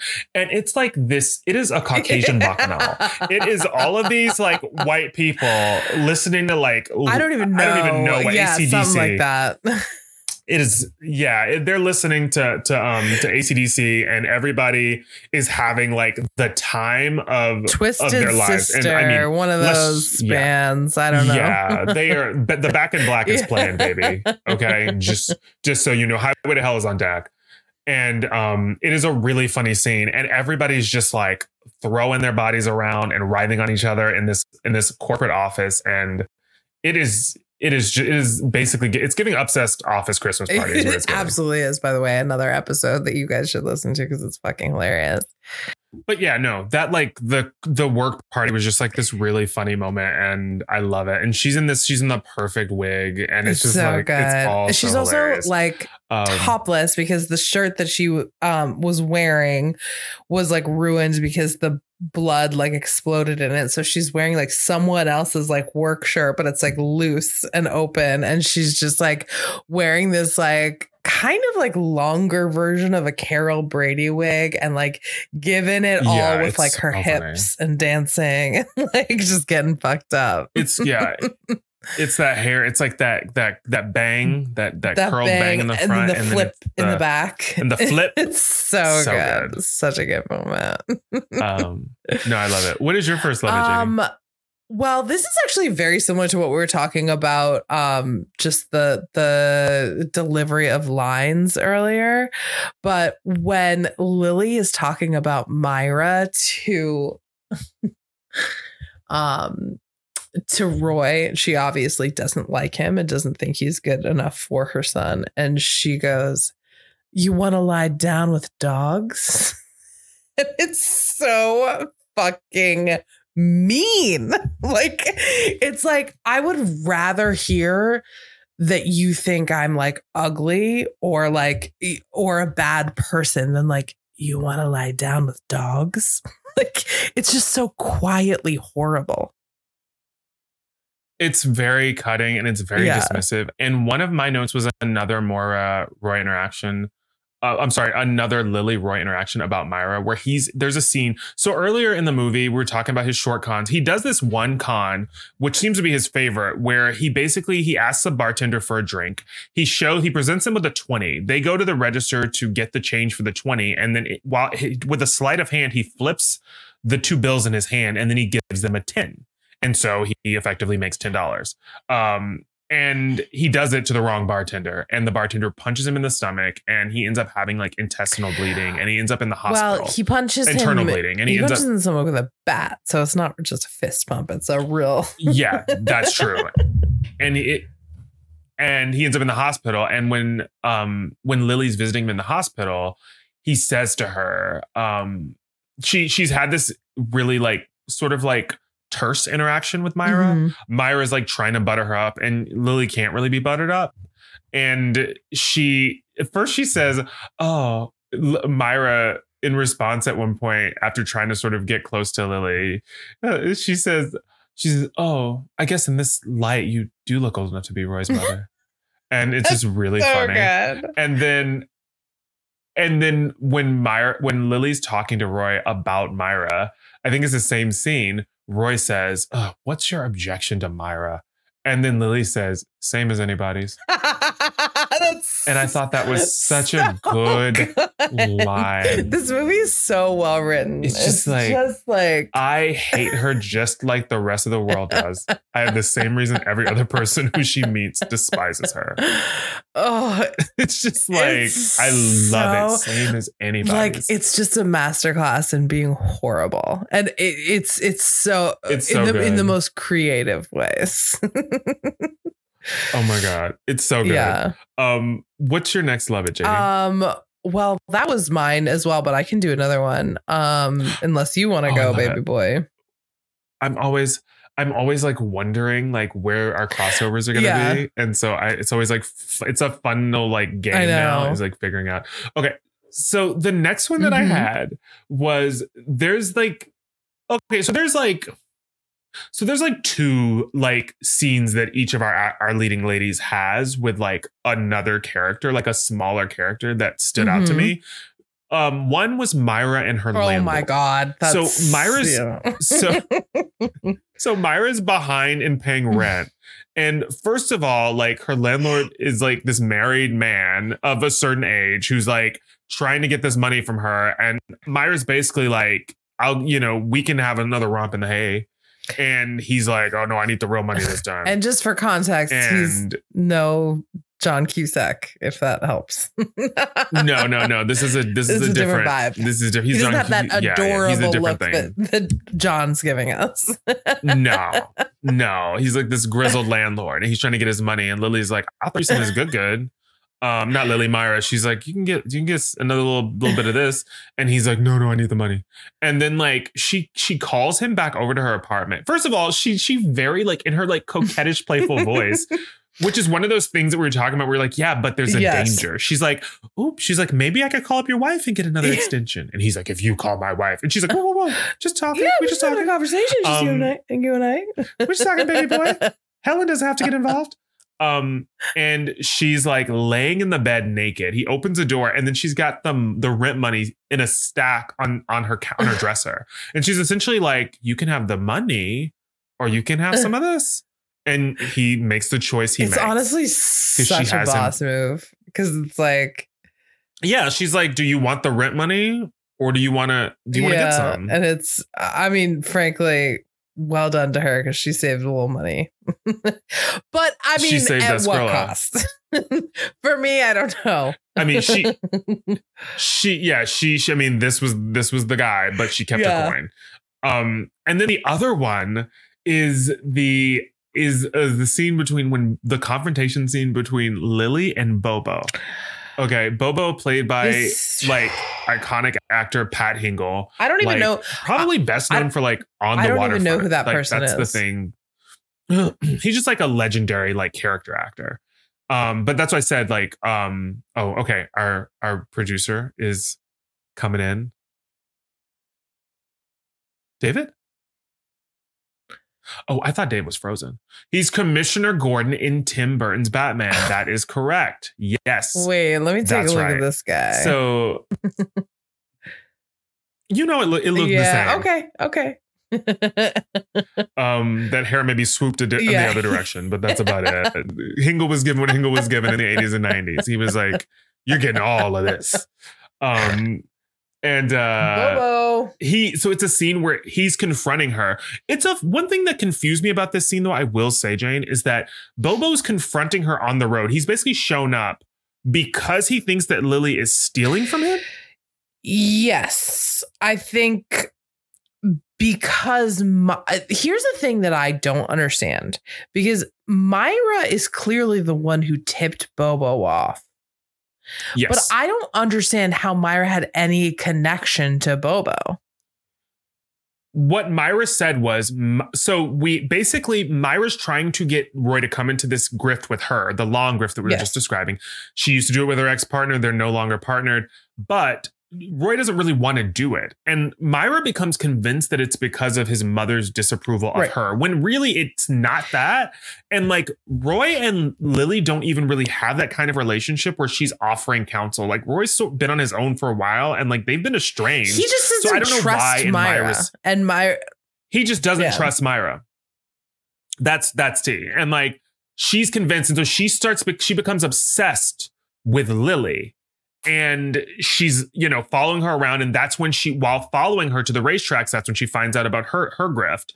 And then she says, I reached out to connections that I had from her years of doing the long con that she did and working with other like hustlers that she worked with. So through a grapevine of like underground like hustlers, she was able to basically probably find out who who Lily worked for. And through doing this, somehow she was able to get word back to Bobo about the fact that like Lily's most likely skimming money off the top and hiding it in the trunk of her car under like the baseboard or whatever in the trunk or the floor of the trunk of her car. So like, but before this even happens, there's a scene with Lily and Bobo where he shows up and he like gives her the what for. And that's the scene where he confronts her. Oh, no. He doesn't. Because he confronts her. Okay. I understand what you're saying. He is mad at Lily because she missed placing bets on the horse race in La Jolla. Because she showed up to see Roy. Hospital.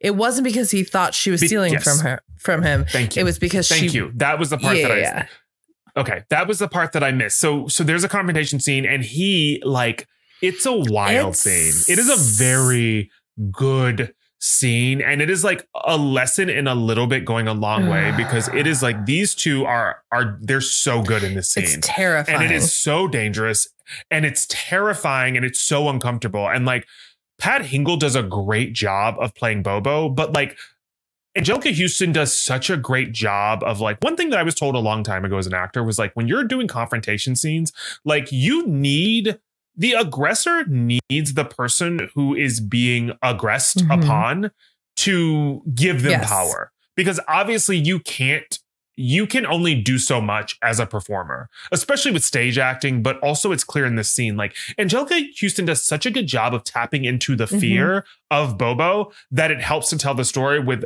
a lot of silences and a lot of pauses that do the job. Also, it is such a see her scene. Being nervous in front of anybody else in this movie until the very, very end.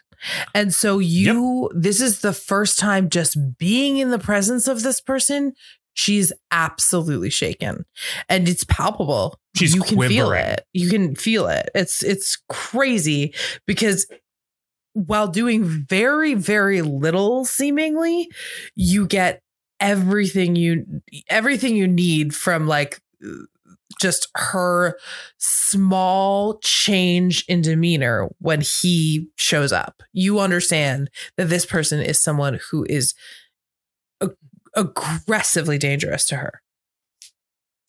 And like one of those people who has the kind of power that they don't have to actually exert power very often because the legend of who they are does the work for them. So like in a moment where they're actually exerting power, because you get the feeling from Bobo that like this isn't a person that actually has to fuck people up very often because he did such a good job of fucking people up in the decades preceding this one that like now like the lore does the heavy lifting. But it's like this scene where like he brings her to this house. First of all, the first terrifying thing that happens in this scene is that he gets in the car with her. He's laying into her about the fact that she missed placing this bet. And then he says to her, she's giving him lies and bullshit. And he says, "You want to tell me the truth? You want to keep your teeth?" And she's like, "Keep my teeth. Keep these pearly whites, baby boy." And then also, which is really funny to me because it's so clear that he's not actually going to hurt her in that way because he needs her beauty in order to like make his operate. Like why she does what she does is because she gets to look like Anjelica Huston, gets to like look like the bone structure is just like it's unfair. It's absolutely. I mean, you can't mess with it. Richard Avedon is like one of my favorite photographers, and he was like one of the groundbreaking photographers to like add motion into like fashion photography. But I have several of his like photography books, but like one of the images that is my favorite is an image of like Anjelica Huston, like in the 70s, I believe. It is so good. And also proof of the fact that Anjelica Huston and Cher should have been in a movie where they played sisters, because that would have been everything. But it is just like well, I'd love for you to find it and put it on our Instagram so that other people can see it. Ooh, yes, I will do that. Yes, I want to see it too. I mean, I am Googling it now, but that's not helpful for a podcast. No, I will for sure put it on there. That'll be perfect. But this scene, he's talking to her. Basically, he has this paper bag full of grapefruits that he pours out on the floor, and he's got her collecting them. And he gives her a big towel to put them in. But earlier when they were in the car, he says to her, be this person, but it's oranges. It's not grapefruits. Thank you. I'm sorry. It's an awful moment. They're in the car and he says to her, which is one of the most terrifying parts of the scene. He says, "Do you have a long coat you can wear?" Because she's in this sleeveless dress and it is bone chilling. And she's like, "No." And he says, "I've got a raincoat you can borrow." And it's like, nothing's happened yet. But there is something about just like putting that inquiry out there and just letting it float that is fucking bone chilling. Because you know it means I'm going to do something to you that has to be covered up. That has to be covered up. That is some scary shit. It scared the shit out of me, man. And he gets her back and she's collecting these fucking oranges and putting them in this like big towel that he's given her. And he's talking to her about the damage that these oranges are going to do. He's not doing it. He is telling her to tell him about it. So she has to tell him. He says, "Hey, what does like a sack of oranges do?" And she has to tell him how dangerous they are if like you get beaten with them. Like you can use them apparently like if for an insurance fraud claim because they can make things look really bad, but like be like relatively like do little damage, but do great like physical sort of like visual impact. As we found out, I know we're on a roll with referencing other episodes, but if you remember, Jane, we did an episode on A Thin Line Between Love and Hate. And this is one of the ways that Lynn Whitfield's character, Brandy, frames Martin Lawrence's character is that she remember that scene where she's hitting herself in the face over and over again. She puts fruit in a bag and she's hitting herself in the face in order to create bruises on her. And in this scene, they're talking about it and he's saying it's a great way. And he's saying, but what happens if you do it improperly? Or if you don't do it the right way? And she's like, you can really mess up your insides. And he says, you never have a decent shit the rest of your life. That may have just been Pat talking and they just got it on camera. But he says that and then he like threatens to hit her with it. He makes her bring him the towel and he lunges at her and she falls to the ground. And then he takes the cigar he's smoking and he burns it out on her hand. It is horror. It's a very, very intense scene. It's really bad. It is. And it's a relatively quiet scene for the most part, with the exception of that moment of like intense violence. And then he says, "Get up, clean yourself up." And it's really, it's true. It is a quiet scene until she screams from pain and then it's quiet again. And there's so much fear wrapped up in this scene that is just, it's everything that isn't said. You know what I mean? That makes it so horrifying. It's so scary. So that's mine. I loved it. It was terrifying, but I loved it. What is your next love it? So my next love it is kind of similar, just in the sense that it's this particular scene, but the final scene at Roy's apartment when Lily is stealing his money. That scene, I mean, it to me, it was the best scene of the movie. And I went on a wild ride. So essentially, like, I don't want to like break down every element of the scene because I really do think people should see this movie and be aware. Yeah. Like, I think part of like not knowing, or part of seeing this movie too, is like not knowing exactly what's going on. It twists and turns a lot.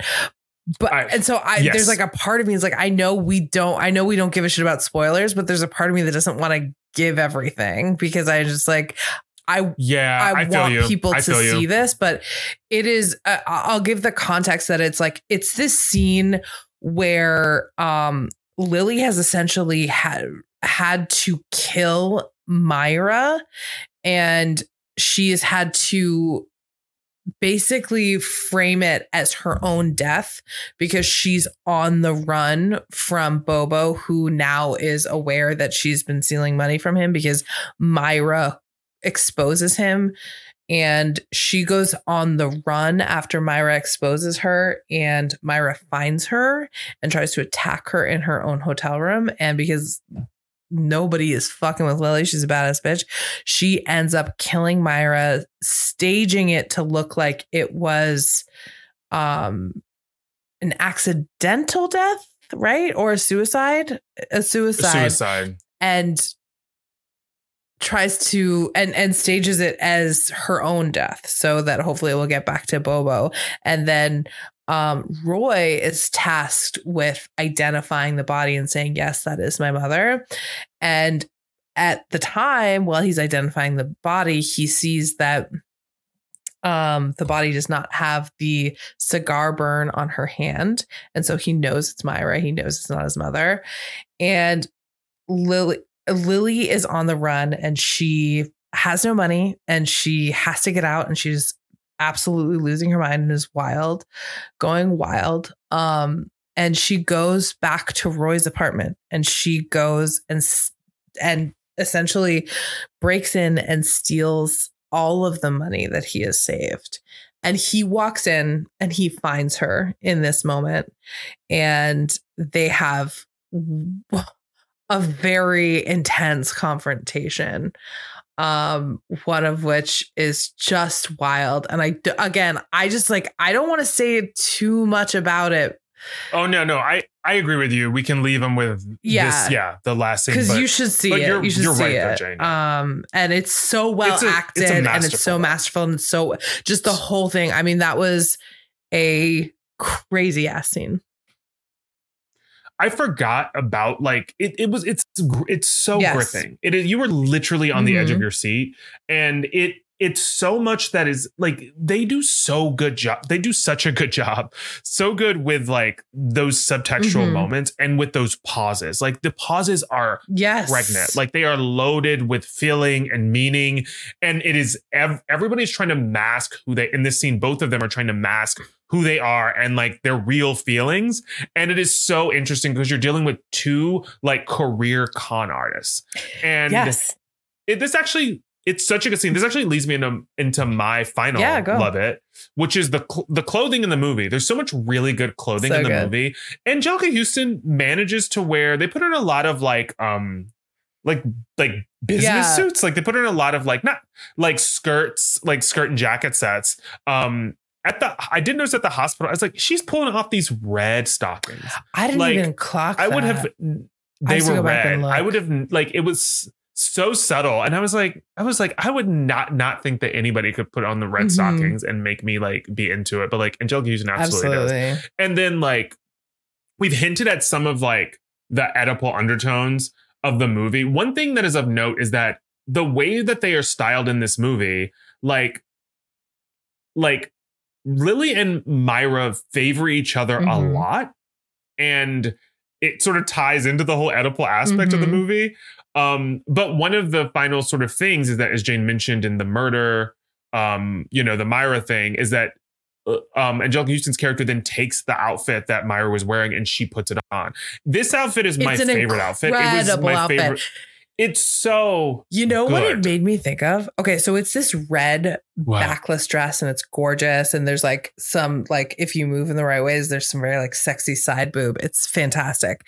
But it made me think of that scene in Obsessed when Allie Larder shows up at the resort with Idris Elba, and she thinks she's wearing this dress, but she's wearing like a way worse version of this dress. This is like the beautifully done, like designed version of this dress. And the Allie Larder in Obsessed is like I don't know, the Filene's Basement version of that dress. Yeah, no, it's so true. It's so true because it's backless, but it's very playful.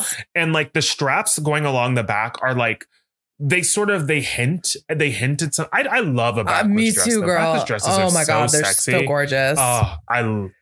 And they both wear, it's like this crimson, like blood red, and they both wear it so well. And it's paired with like that 1950s style, like scarf around the head with just like the tuft of hair coming out of the front. It's so good. It's so good. It's one of our rare sightings of Anjelica Huston as a blonde. It's like, it's really. it's giving what it's supposed to be giving. And that was my last love it is I love this outfit, and I love that it's one that like they both have on, and I love that they both wear the hell out of it. It's so good. Well, this goes with I have two love it's left, and this goes with one of them is that the earring game is so on point in this movie. It is. Both right. Anjelica Huston and Annette Bening are wearing the best earrings in every scene. It's so many good earrings in this movie. Which is really like one of those details that we don't actually talk about a lot. On no, the pod, but I love a good earring. But like is such a make absolutely or break like moment, and can really just punch things up in such a way. And there's so many good earrings in this movie. I mean, truly. And then my final love it is after that big scene that we talked about, that we're not going to give any spoilers away. There's just this shot of Anjelica Huston going down in the elevator in the red dress with the scarf on. And you can see it's an old like iron elevator, and the shot is just so beautiful. And I just like cinematically, it was just one of like my favorite like visual things in the movie was that shot. It's so good. It's so good. I quickly did a quick scan, and I'm just looking at all the different earrings that they wear. And you are 100% right. There's some really fabulous earrings. And it's like, it's also one of those things where it's like they both have like short, like kind of tightly coiffed hair. And it really lends itself to like I forget how much short hair lends itself to being a showcase for fabulous earrings. Absolutely. Every time I have had short hair, I've really let the earrings take over. For sure. It's like an opportunity to really get playful with the earring game. And then we now have our Loathits. And I'll go into so the Loathits. My first Loathit, which is just a plot point, which isn't really a Loathit. But it was something that like when I was watching the movie, I was just like, it was a thing that kept me on the edge of my seat. Which was just that no one can be trusted. Yes. Like it's the thing is that you don't know who to believe, because everybody has curated their own version of events. Even Lily and like Roy, like the stories that they tell themselves, about like his childhood, you know what I mean? Where they were both like seemingly present. It's like everybody's and everything that you're presented with, even in flashbacks in the movie, there's still a part of you that's like, is this true though? Or is this just what this character says? Like that is this actually isn't a Loathit point for me, but it's something that like I spent the majority of this movie not really knowing whether they were actually mother and son.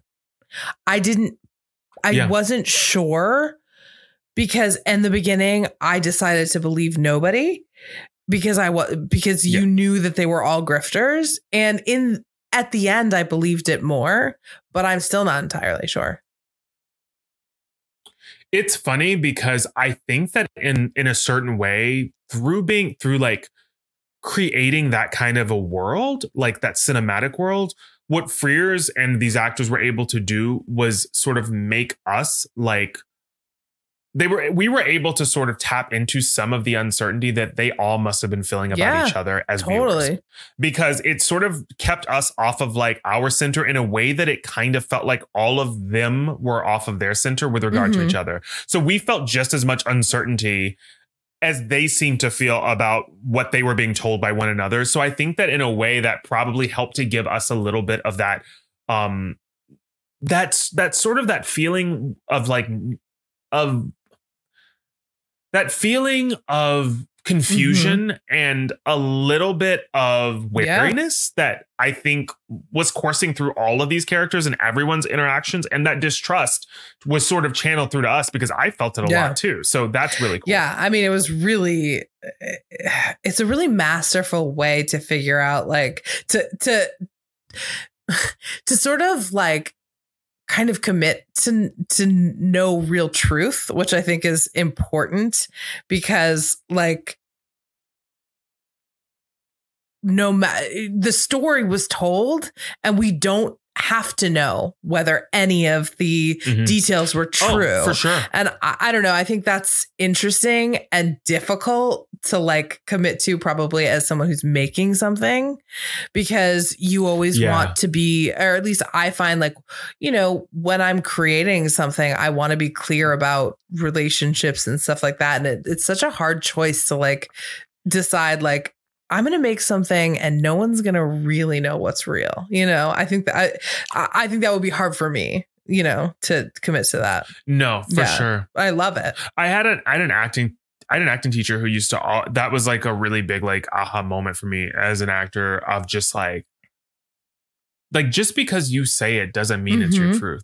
Like just because you say it as a character, when you're building your character and you're creating that backstory and you're adding in all of those layers and you're sort of trying to decipher like your character's journey and like what may have led them to like engaging with the world like they are, or whatever the problem that they're on the precipice of, what brought them to this point. I think that it's like, it was a gift to be told that by, you know, a director who I really respected and trusted, that it's like, yeah, just you like, it's not just about what's on the paper. It's about like what you sort of architect and like, you can have secrets and you can have like truths that like nobody in the play knows that are just motivations for you. And so I felt like in this movie, it was one of those things where I sort of had to give over to it. And the last time that I watched it, I was like, because all of a sudden, the last time I watched it, I was wary of everything that Myra says. All of a sudden, her stories that she told, like her intentions with regard to the Roy character. I turned to Dave at one point and I was like, is Roy even her goal? Or was her goal Lily? Yeah. Like all of a sudden she was obsessed with Lily towards the end of the movie. And I think a part of it was because she saw so much of herself in her. And I think that was what made them both dangerous to each other, was that I think that there was this sort of mutual understanding that we are two women who have had to fight and scrap for everything that we have. And like, it is unnerving to like sometimes meet a person who reflects some part of yourself, whether it's a part of yourself that you love or you hate. It's a moment and it requires you to have to deal with certain things. So like, I was just watching it the last time. I was like, is that true? Is that true? These motherfuckers are all lying, aren't they? We'll never know. It's really good. Yeah. It's really good. Such a frustrating, but like good feeling to experience. Yeah.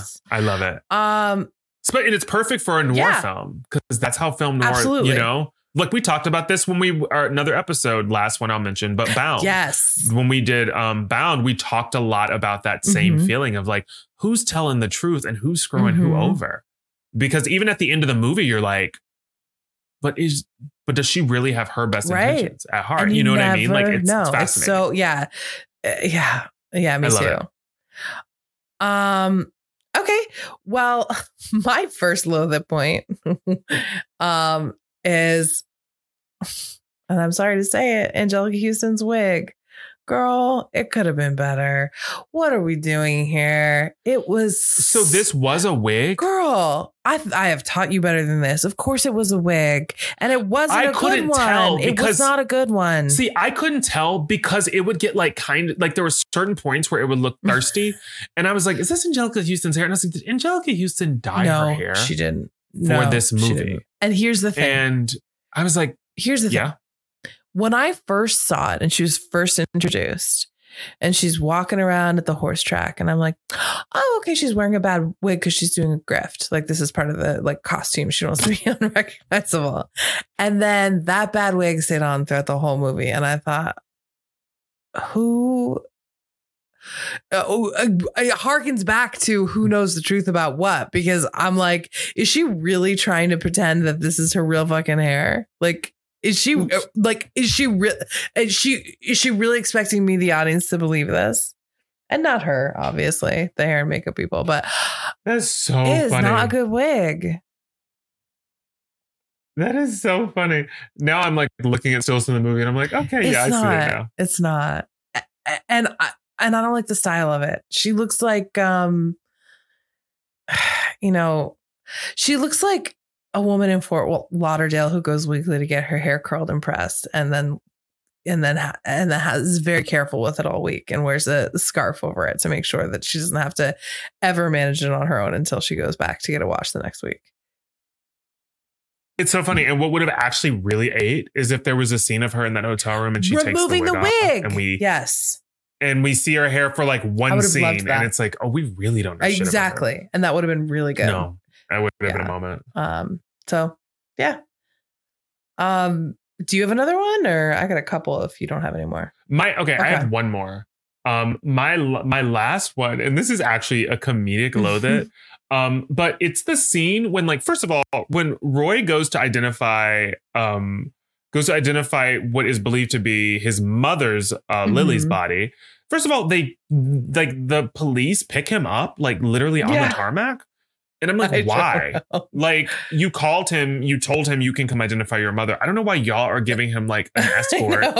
Like, this is the body of a president that he's going to identify, and it's LBJ, but go off. So they drive him from the tarmac where a car is waiting for him to the morgue. And then they go in the morgue, they pull out her body. And first of all, very crassly, the detective says to him, she ate the gun. And I was like, oh my God. That line, it was calm like, where is your down. bedside manner? You don't know. I mean, this is this man's mother. That's all you know is that this is his mom. And you like are just throwing shit out boldly because you're just like, you want to know how it went down? Because maybe you don't fully get it. Let me explain to you what fucking happened. It's like, oh my God. Okay. So we're just throwing crude details out. So. But then also they reveal the body, and then they pull the blanket or the sheet that's covering the body all the way down. So it's just her bare naked body. And I was just thinking, why are they showing this man his mama's full naked body in this morgue? This is unnecessary. And they're like, are there any distinctive marks? And it's just like, we could have talked about it before. Like, I don't know that I need to like see her bare naked body right now to understand that she's dead. Like, I would like to know if I'm going to walk into a morgue and see my mother's dead body, which is, no matter what relationship you have with your mother, an incredibly jarring, horrible experience. Awful.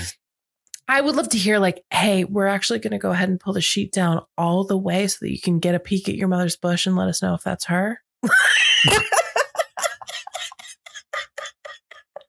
We are going to show you your mother's vagine, just so you know today. If it hasn't been enough and enough of a doozy, get ready for the main event. Get ready for the coup fucking de grace, because it's your mom's bush.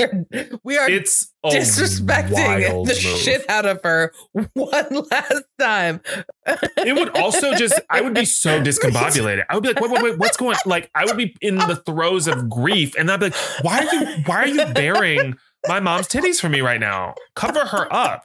What do you need me to see? Tell me what you need me to see, because there may be a way for me to look without having to look at her entire naked body. And y'all all look at it either.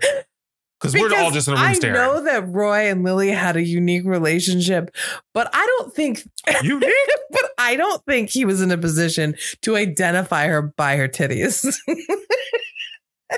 Yeah, because it feels like it feels like one of those. They're like, do these look familiar? Exactly. It's like, are you judged? Like, what? Like, this was like just a solo judgment. Like, it has nothing to do with it. Yeah, I heard about you and Mama. The streets are talking. The streets are talking. How weird it is. You got a good enough. You.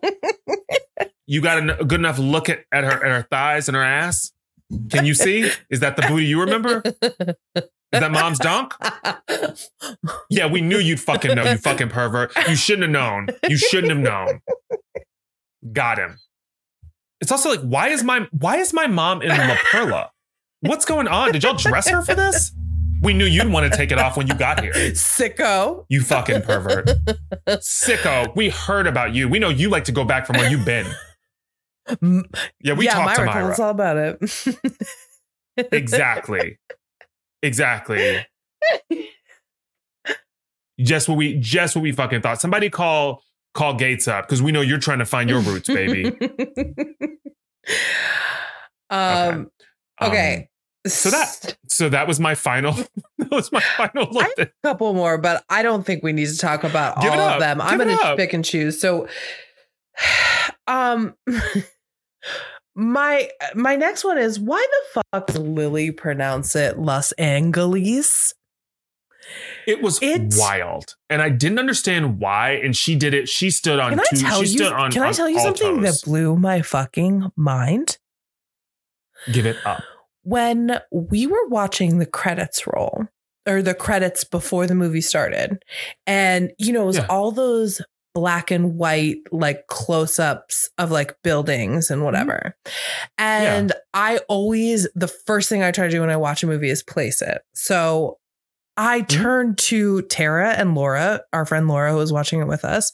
And I said, oh, I think that's Los Angeles, as a joke.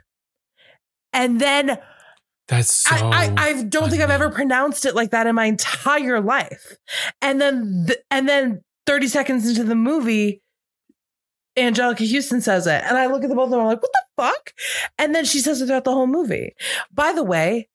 And you're like, is she trolling me? By the way, Laura and Tara didn't care at all. They didn't think that was a crazy coincidence. I was blown away. They're like, all right, whatever. I was like, I have never seen this movie. And nobody pronounces it like that. Why would I have known? You know what I mean? I just thought it was fucking crazy. It is. It's a wild way to pronounce it. It's a wild way to pronounce it. But it's also more wild than I predicted. That's what I said. No, okay, absolutely. No, you're on. No, there you go. You're right.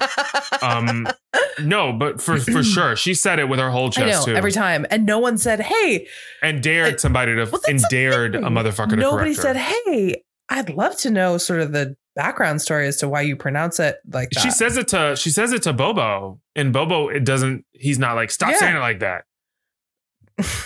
Enough. That's the one thing he let slide, apparently. Or is this a setup? Like, why'd you say it that way? Is that a code word for? Is this a sting? You don't say that shit like that to me. But no, he's got her ass. That's why he was like, you got your long trench. Put it on, baby. It's because of the way she pronounced Los Angeles. That's why. He was like, you know what? I was gonna let it fucking slide, but go get those fucking oranges out of the trunk. We're gonna go inside and talk for a minute and get that raincoat too, because just that pronunciation's pissed me the fuck off. It changed my whole mood. And did you have? You know what? I'm gonna leave my last little bit because I think we need to leave it at this point. It was gonna maybe bring the mood down. I think we're in a good spot, so let's end it here. I think we've covered everything we need to cover, unless you have more to say. No, that was it. That is the Grifters, baby. Done MWM style. Jane, I have two questions for you. My first, here it comes. Would you watch this movie again? I would absolutely watch this movie again. I feel like I want to watch it again kind of soon too. Mm-hmm. Yeah, I feel you. This is a really good movie. And it's a really like, it's a lot going on, but it is like an easy I also want to read the book too. You do. I was thinking the same thing. Jim Thompson wrote it in 1963. I was looking into like narratives and plot points and things that like sort of like differ a little bit.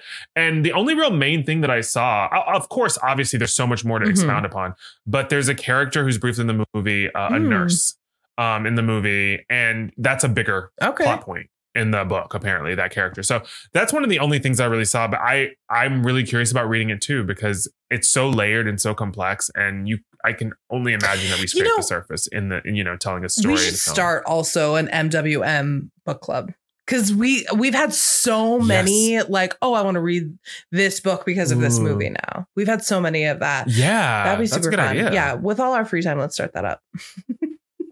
Absolutely. We got nothing but time. We're both, women of leisure. And then my second question for you is, do you have a movie for me to watch for next week? Because I've just been curious. I do.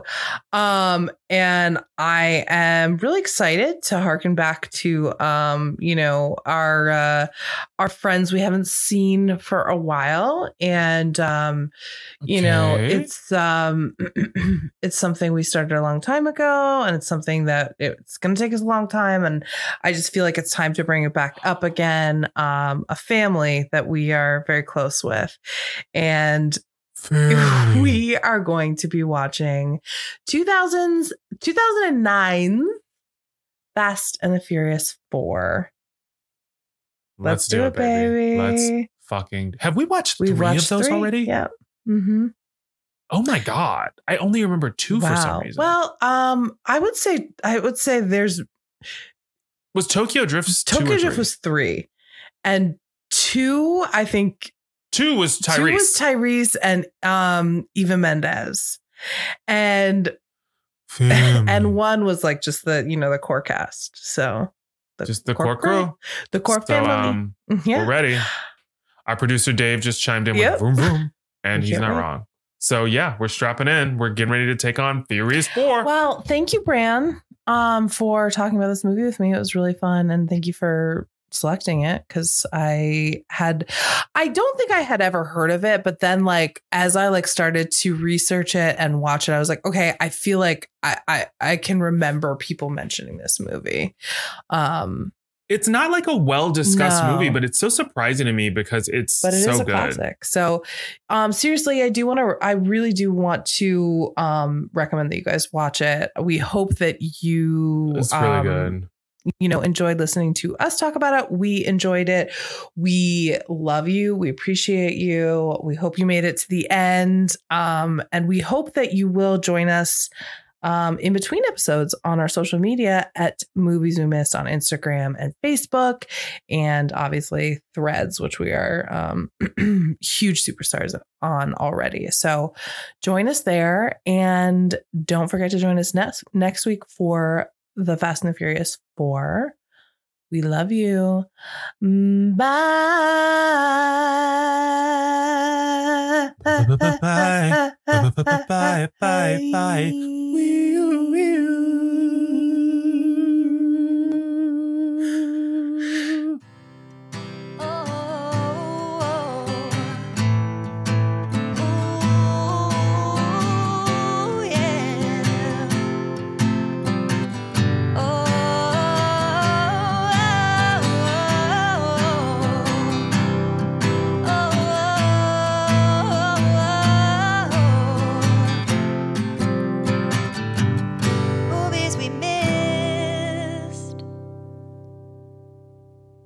Hi, Bill and Nancy.